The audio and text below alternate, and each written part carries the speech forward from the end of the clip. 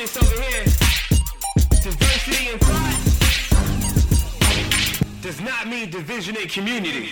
Hey, what's up, everyone? Welcome back to yet another episode of Stay Curious, a podcast where we want to encourage diversity in thought without creating division in community, and where we want to provide a time and a space for you to remember how to think, but not tell you what you should think.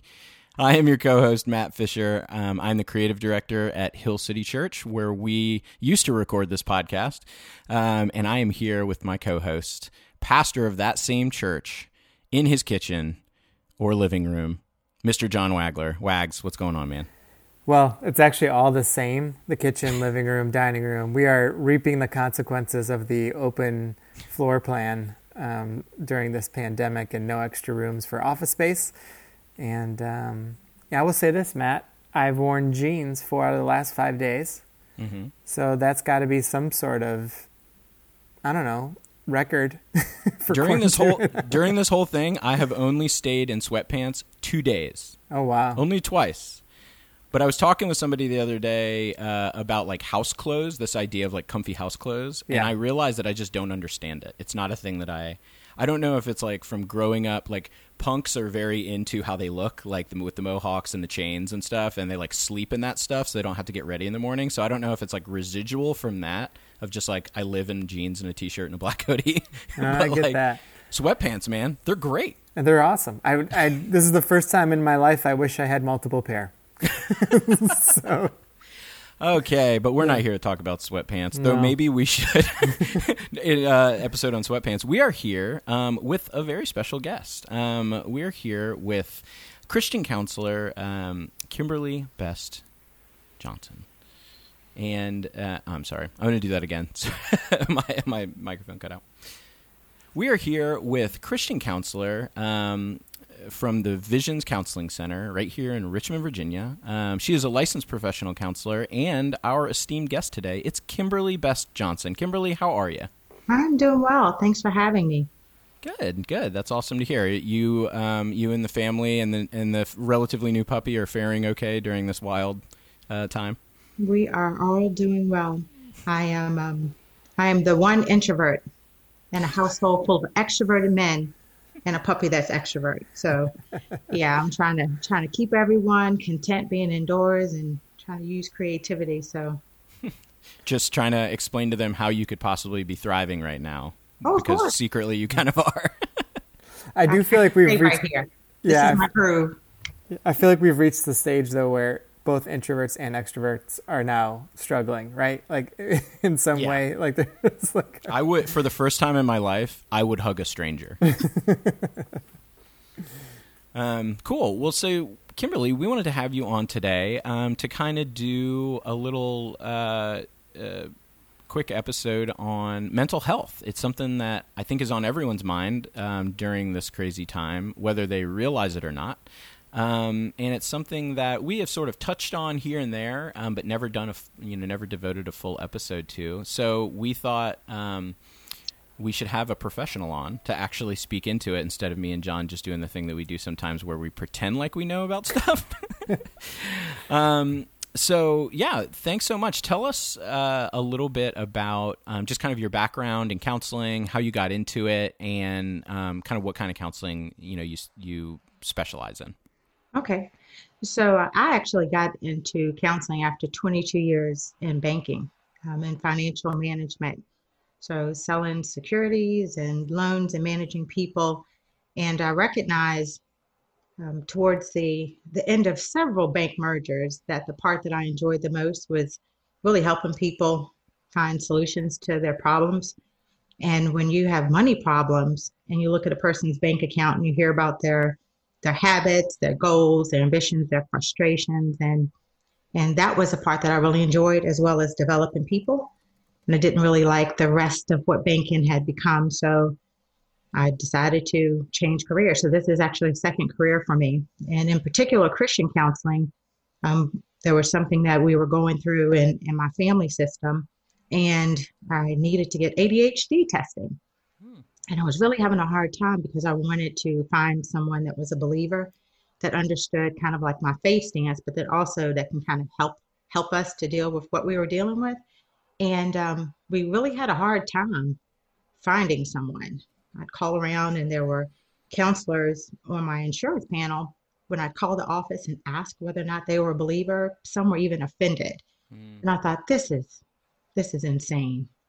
And so actually I decided to do something about it. I find that happens a lot whenever there's a need out there in the market, and it's like, why isn't someone doing it? And it's like, note to self, maybe you're supposed to be the one that provides the solution. So that's what I did. Back to grad school, residency, and here I am. So Visions is, although we see people with, regardless of their faith, not everyone comes to us and wants to integrate their Christian faith, but most people do. That's cool. So what? So yeah, it's not a secret on the podcast that I have, as Wags mentioned when we were off mic, been in therapy for most of my life. Really, I think I started at 14 or 15 years old, and I grew up in Florida, and I had kind of a journey when I moved up here because I had the same counselor, and then suddenly I was having to find a new one. So I went through a similar thing, and actually had better luck with a non-belief based counselor. However, I ended up, when sort of the advent of FaceTime became a thing, I ended up reaching back out to the guy that I had counseled with as a kid, and now I see him again, and he's a Methodist minister, so he's a faith-based counselor. So I definitely have some thoughts on the differences between the two, but for you, both in it now and also as you were exploring it, what do you find as like a real difference between therapists that incorporate their faith and ones that don't? It really is going to be based on the therapist that you're working with. I'm finding there are lots of people who are Christians, that integrate their faith in their life. However, for various reasons, they don't show up that way in their profession. Some don't feel comfortable with prayer. Some are not, have not studied the word to be able to know how to apply it to situations.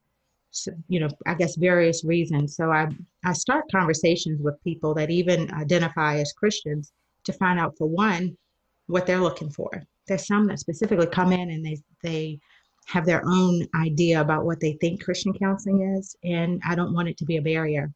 So I find out what's helpful to them, what practices they have, and make sure that I'm going from what they want and less about my views and my thoughts. And also, we know just within the Christian faith, there are so many different practices and understandings, and we just never want our faith to be a stumbling block. So I guess that's a long way around that question that you asked. And you'll really find that out in your first couple of sessions, the connection that you have with your therapist, to see whether or not it's someone that you feel like, can help you. You learn that kind of early on with the connection. So I have a question about the ADHD thing.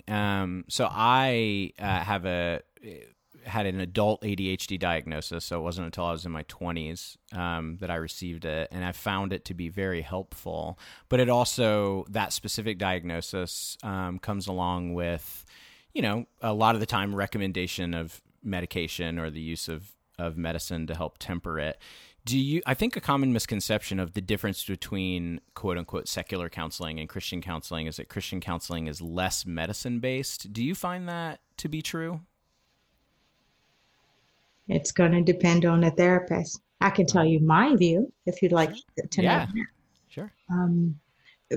Back when we were, as our family, struggling with that same, what do we do with something that, clearly the rest of the world identified as ADHD, and just trying to grapple with what does that mean? Because some of the things that the DSM-5, which is what therapists use to diagnose, look at, are also the person's strengths. It's what makes life exciting, that makes them full of energy and full of creativity.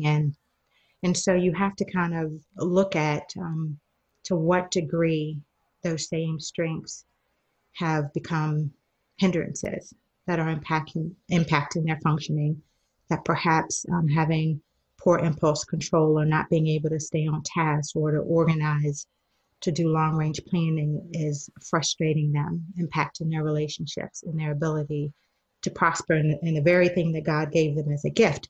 So I first work with them to try to develop strategies to see what capacities are there. Do they have the ability to form routines? Are they at the place where they're open and receptive to doing something different? Will they submit to accountability that's often needed, and not get offended, just to see how open they are to doing things differently. And then also encouraging them to have regular communications with their primary care physician, not necessarily for medication, but just to have them as part of the treatment team. Oftentimes, if someone is dealing with the hyperactive part of ADHD, they perhaps may have difficulty sleeping, which may impact their mood. So it's really finding out to what degree what they're experiencing is causing them problems. And we try to flesh out and skill build and just pour them in with supports and accountability group to help them. But if they're not able to do that, or if they do that and are not able to get the functioning that they need, there's other things. We first try to start off with, cleaning up the nutrition and getting out the processed foods, which of course nobody ever wants to do. One never wants to do that. Or exercise and, all of those things like, get the alcohol and substances out of your life. So if they can do all that and they still are experiencing challenges, then it's no need in struggling.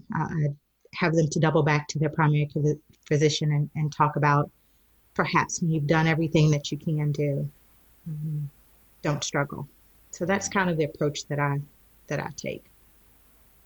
Do you find that with the people you see that they're more apt to just want the quick fix, or do a large chunk of people like see the importance of the dietary changes, the exercise, the skill building that you're talking about, just as a whole? How does that, in terms of what you see, what do you find to be the majority of people? Well, it's probably split kind of evenly, especially in the faith community. You have some that are just medication adverse. They look at it as an indictment on their faith. They look at it as a sign of weakness. Of quitting or giving up, or that something is wrong with them and they're flawed. So I really first start to deal with their image of their self, and kind of do that work, because quite honestly, no one really thinks about that when it comes to medication for other conditions. And ADHD in particular has been widely misunderstood. It's actually a neurodevelopmental disorder. So it's not like a disorder that perhaps is triggered or caused because of a life experience and perhaps not knowing how to cope with things. It has to do with how their brain has developed. And if there's things that someone needs to address these conditions, why wouldn't you be open and receptive to everything that you can do? Because it's probably going to be something that you're going to have to deal with for the rest of your life. And so it's not something necessarily where it's like a disease that you can expect to get a healing in particular on. ADHD is one of those, and autism. Those developmental disorders are ones that you just really have to recognize that you have the right understanding of what you're working with. And for decades, especially when you talk about someone that has a diagnosis in adulthood, have perhaps had an entire life of being frustrated in their home, of being misunderstood, their behaviors being labeled as irresponsible, lazy, all of these negative things. And over a period of time, some people have actually started to believe them. And the cost that has taken on a person maybe makes them less open and receptive to actually getting help. And then you have some people that maybe in their their life and their family system. Maybe there's others that have mental health challenges where they're open to medication and they're open to it and receptive to it. So it really, I think, really has to do more of that person's belief and interpretation about what they're experiencing and how open and receptive they are to medication or alternative remedies like aromatherapy, there are lots of things, not only nutrition and exercise, but just other things that you can do to address the things that we're dealing with in life. With what we're seeing now, obviously, as the weeks pile on with everything with the coronavirus and everything, what are you seeing or what are you experiencing as a counselor or hearing from some of the people that you see on a regular basis? Is there an uptick in certain things, or is there are there things that you're seeing that are revealing things about maybe just people in general? Most definitely. When there's issues that were already there that maybe people have developed coping strategies or lifestyles to avoid, they now no longer have that luxury. For example, husband and wives perhaps that are having some strain in their relationship where maybe one had a traveling job, got to be super busy and super important and out of the home most of the time. And so with traveling stopped and working at home, it causes them to have to deal with the things that they had a legitimate reason to kind of escape.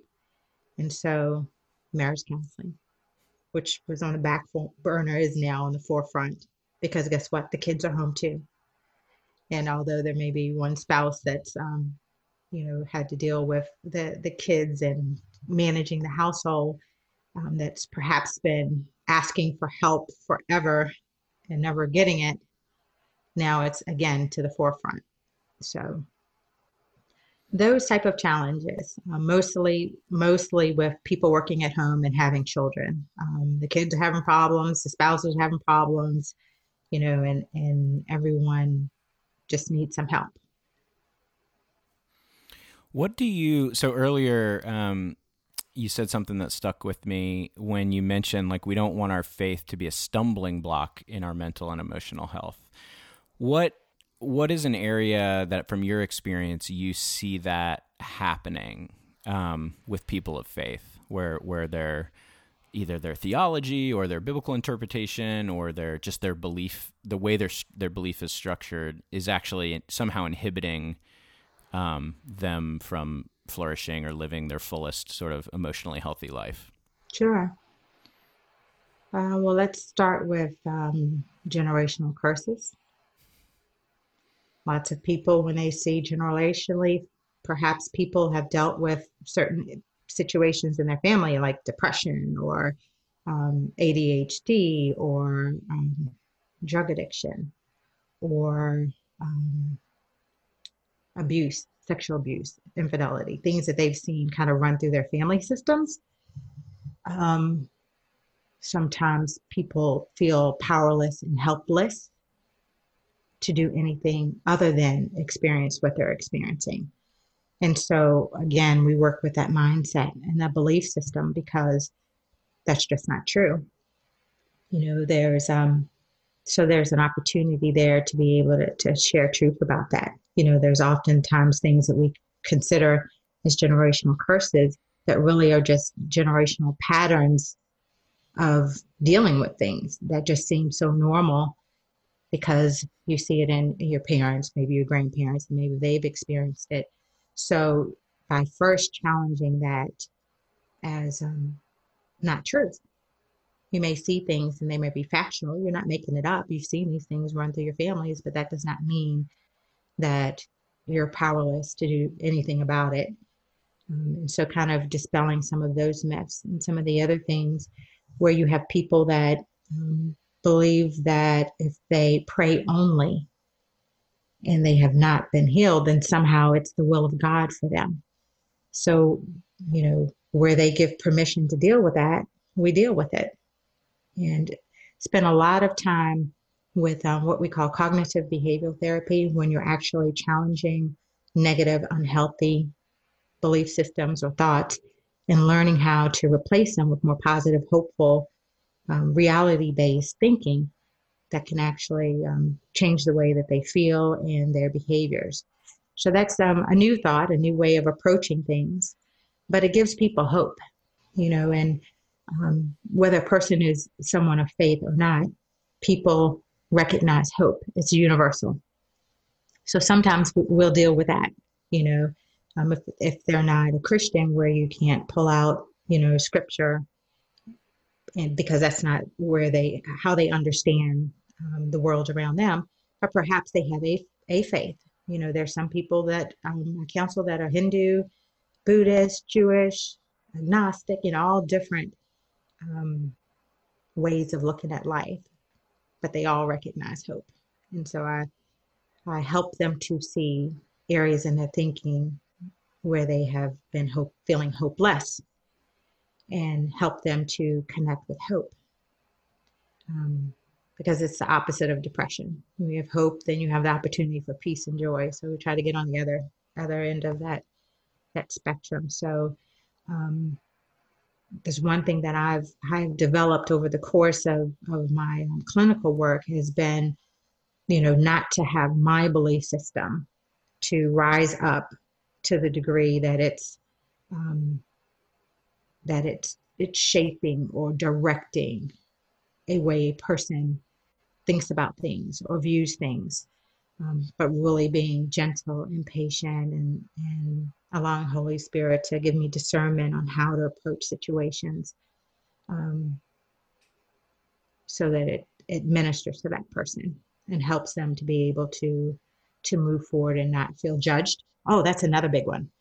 People feel judged if they are in the middle of something that they have considered as sin, or because I'm a Christian counselor, they think they have an image of me that I might judge them because of their experience, perhaps, with dealing with Christians. And, we deal with that. I don't like pink elephants, so I like to talk about them. I'm like, I know we see these pink elephants. Let's talk about them. Mm-hmm. Because I know that they're there. And to the degree that we can get them out there, we can also address them and challenge them.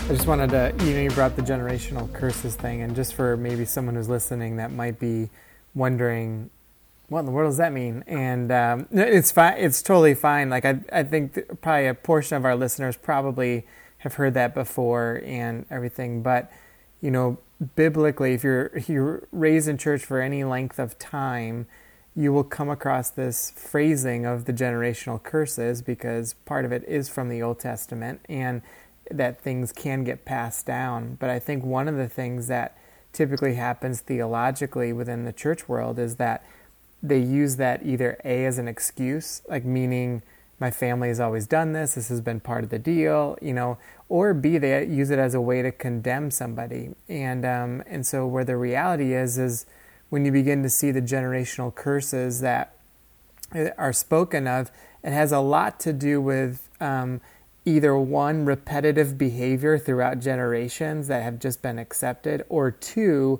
it has been from a decision that, let's just say, a great-grandfather made that was so big it sent a generation of people down a path, whether that was because, I don't know, they were once really wealthy and they made a horrible decision, whatever, and it sent them down a whole different path. And so if you're listening to this and wondering what in the world a generational curse is, it doesn't necessarily mean that just because something happened, you're automatically cursed. And then that's what the Bible says. There's some layers to how that begins to happen within its context.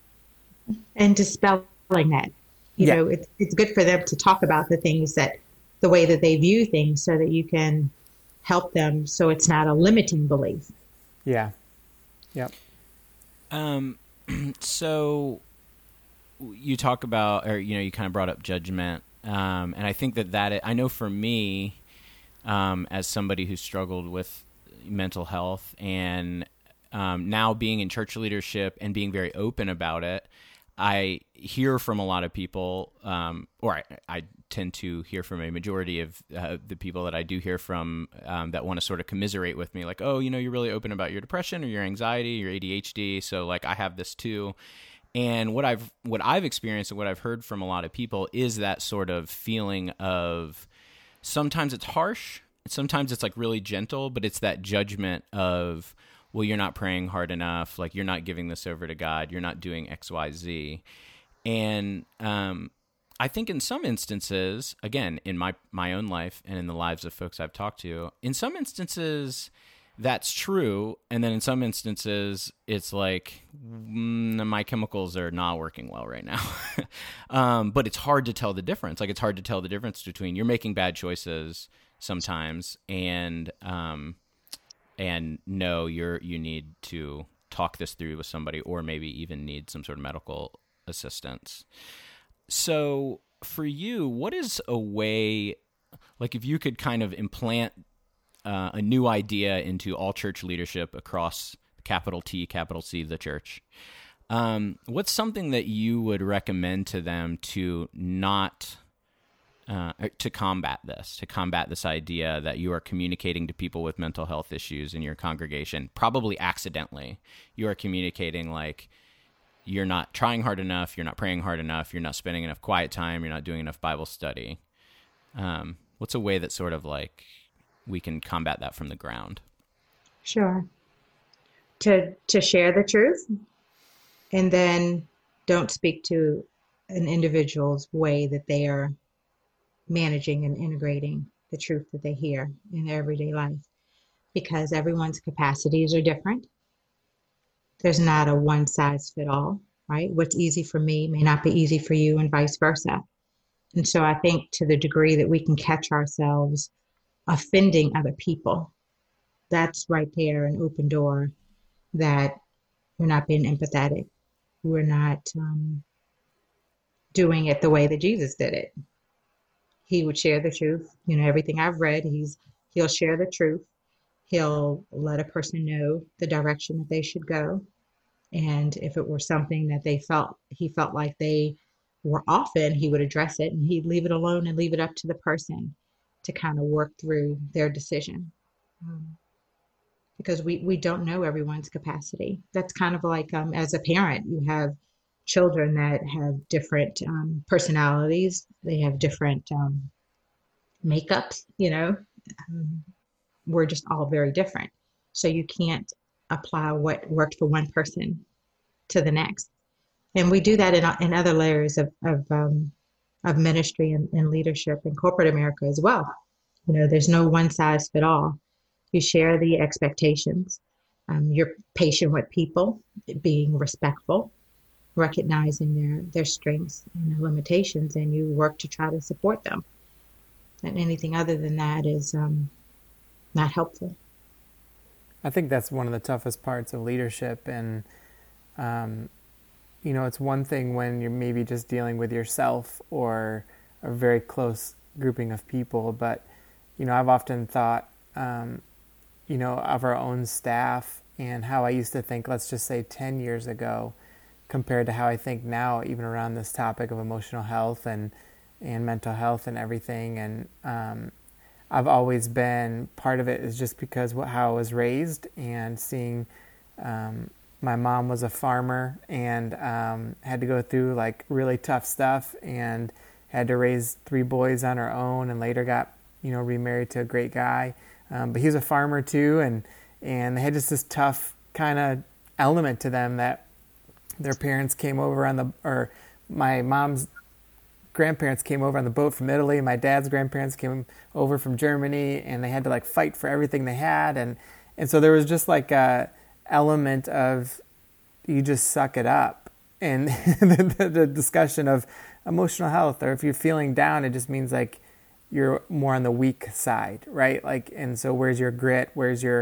And that was like my whole life till honestly, probably I would say about 10 years ago, I started studying a little bit more on it and being more aware. And even now on our staff we do have a mixture of people on our staff, and And it's always like what I've found for me personally has been trying to figure out that balance. And sometimes I just have to ask Matt, or maybe someone else on our staff. And because if left to my own vices, I'm always going to lean grit and always going to lean suck it up. I mean, like, that's where I'm at personally. So like, that's where I am.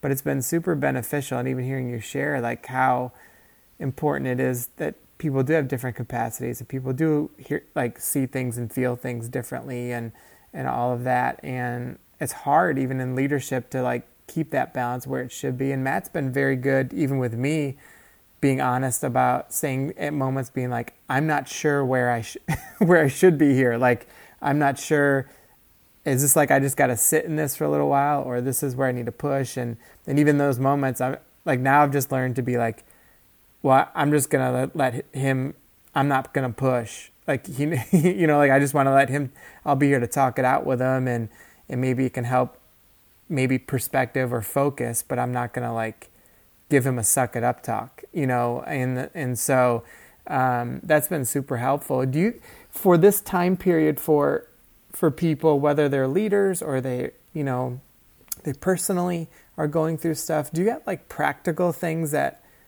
folks should, I don't know, is there like a way to check yourself? I hate when I say that, you almost want to say wreck yourself, right? That's like inherently, right? But so like there's that you don't wreck yourself.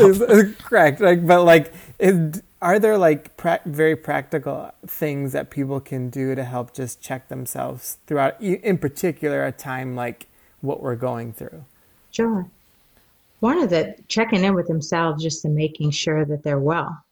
And it sounds really silly to, ask yourself if you're well, but if you actually got quiet, cut off all the noise, get somewhere where you can be still and ask yourself, am I well? And wait for a response. Because for one, your body will let you know if it's tired. Your body will let you know if it's achy. It'll let you know because you may have tension in your shoulders. You may have headaches. Asking what's causing it. It knows. And, there's such wisdom stored right there within yourself. What's bothering you? What are you thinking? What are you feeling? How are you handling it? We do that to other people, pick up the phone, checking in on you, how you doing? But how often do we do that with ourselves? And if everyone does that, what they do is they bring a greater capacity to the situation because for one, they have self-awareness. And with that self-awareness, they can start attending to it. So if you're finding that you're having pains, because lots of people are having pains, right? Increased migraines, tension, tired because our sleep routines and everything are thrown off, coming up with solutions. What is it that I need to do to be able to get a better rest? If you wait for an answer, I guarantee you're going to start talking about putting that cell phone down. You're going to talk about cutting off the news. You're going to talk about limiting your time on Netflix, Hulu, Prime movies, all the things that we know that we're doing that's sucking the time away from perhaps other things that could be a little more beneficial. So that's probably the first step. And then recognizing the need for a schedule is another huge thing. It sounds so small, but it's a huge undertaking. For one, to get yourself to commit to a schedule, where you may not have the same, wake up time. Some people don't have the same work hours. Some people are actually having to get up and leave and nothing really has changed. But for the people that have a little bit more flexibility, they can let that flexibility hurt them. So I'd recommend early on, let's talk about your routines. Let's talk about your wake up time. Are you getting up and getting dressed? I like how you were saying earlier about there's a whole emergence of sweatpants. But also talk to them about, every once in a while, put on the clothes that you normally wear to work because it can be a truth teller. Some people are picking up weight while they're at home in those sweatpants or in their PJs and getting really comfortable. So just, regularly checking in with yourself and your kids. It's more than just keeping them quiet and out of your hair so you can, continue to do life, as normal as possible. Their life has been thrown off as well. Asking them, how are they doing? giving them the opportunity to connect with some of their friends, helping them to create structure and routine. And then when you put all that together in the context of a family, how can I help you? What's on your plate? How are you doing? How can we work together? Like this morning, I've got an interview. It's being recorded. I'm going to need everyone to do something different. It's that communication and respecting each other so that we can all function well. Everyone can get their needs met, and agreeing to perhaps eating lunch together, breakfasts together, just trying to create some type of new norm, recognizing it's probably not going to be the way it used to be, and throwing that out the door, not letting it be something that causes additional anxiety as you try to fight for something that's long gone, and that's the normalcy. That's probably the number of things that people they can do to actually fare well. And it works particularly well for people who have experienced trauma or that have mental health challenges. Throwing off those routines are impacting them in ways that they don't even realize. Because with routines, there's a sense of normalcy. In some ways, it gives a false illusion of control, but that can be someone's coping strategy for the time being, right? If it's a healthy thing, you want to keep it going. We can deal with it later once we get back to being able to be out of our homes and, having a different set of circumstances and what we're dealing with. But for right now, it's just making sure that whatever we do, that we are doing it in a way that's healthy. Stopping smoking. When you have stress and anxiety, if people have been prone to smoke cigarettes, smoke marijuana, other drugs or vape, those are things that, we're talking to them about. What can you do instead? What are some other things you can do? Getting out, taking a walk, exercise. And yes, we know your gym's closed, but lots of programs are offering online exercising. YouTube is full of them. Beachbody on Demand, getting out, riding your bike, walking your dog. There's plenty of things that you can do. So wherever there seems to be a limitation, you just gotta problem solve and brainstorm on the hopeful side, and you'll find other options. Creating healthy snacks is something else that I've been talking to people about, because with a pantry full and refrigerator full, which lots of people, that's their thing. They fill their home up with things that are comfortable, but that can also be problematic. Maybe not for now, but give it a little bit of time, it'll catch up on you.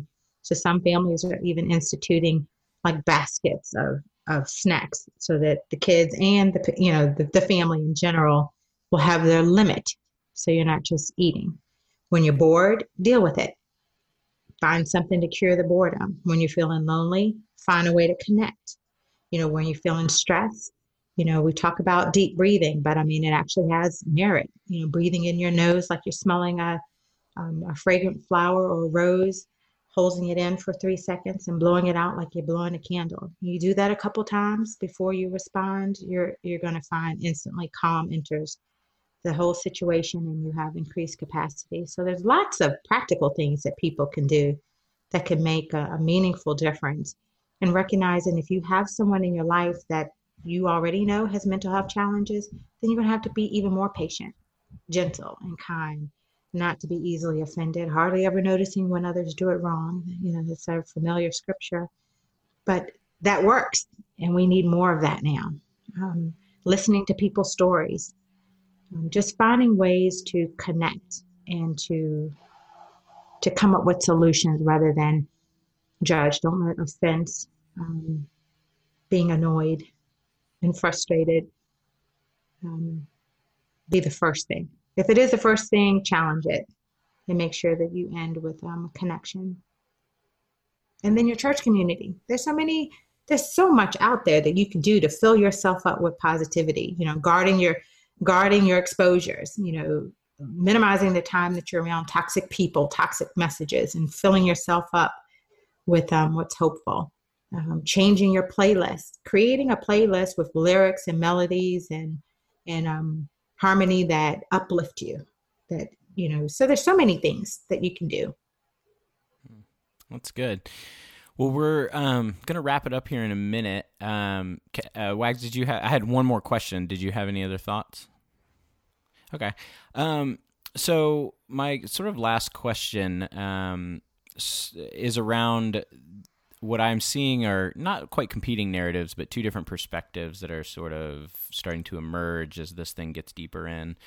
And one of them is sort of give yourself space to mourn. Like it's okay, for lack of a better phrase, it's okay to not be okay right now because things are crazy. And then the other one is something along the lines of, this will be over soon, or not this will be over soon, but this will be over one day. Everything's going to be fine. Kind of a little bit more of a buck up mentality. I've just been reading different articles on those two different sort of perspectives.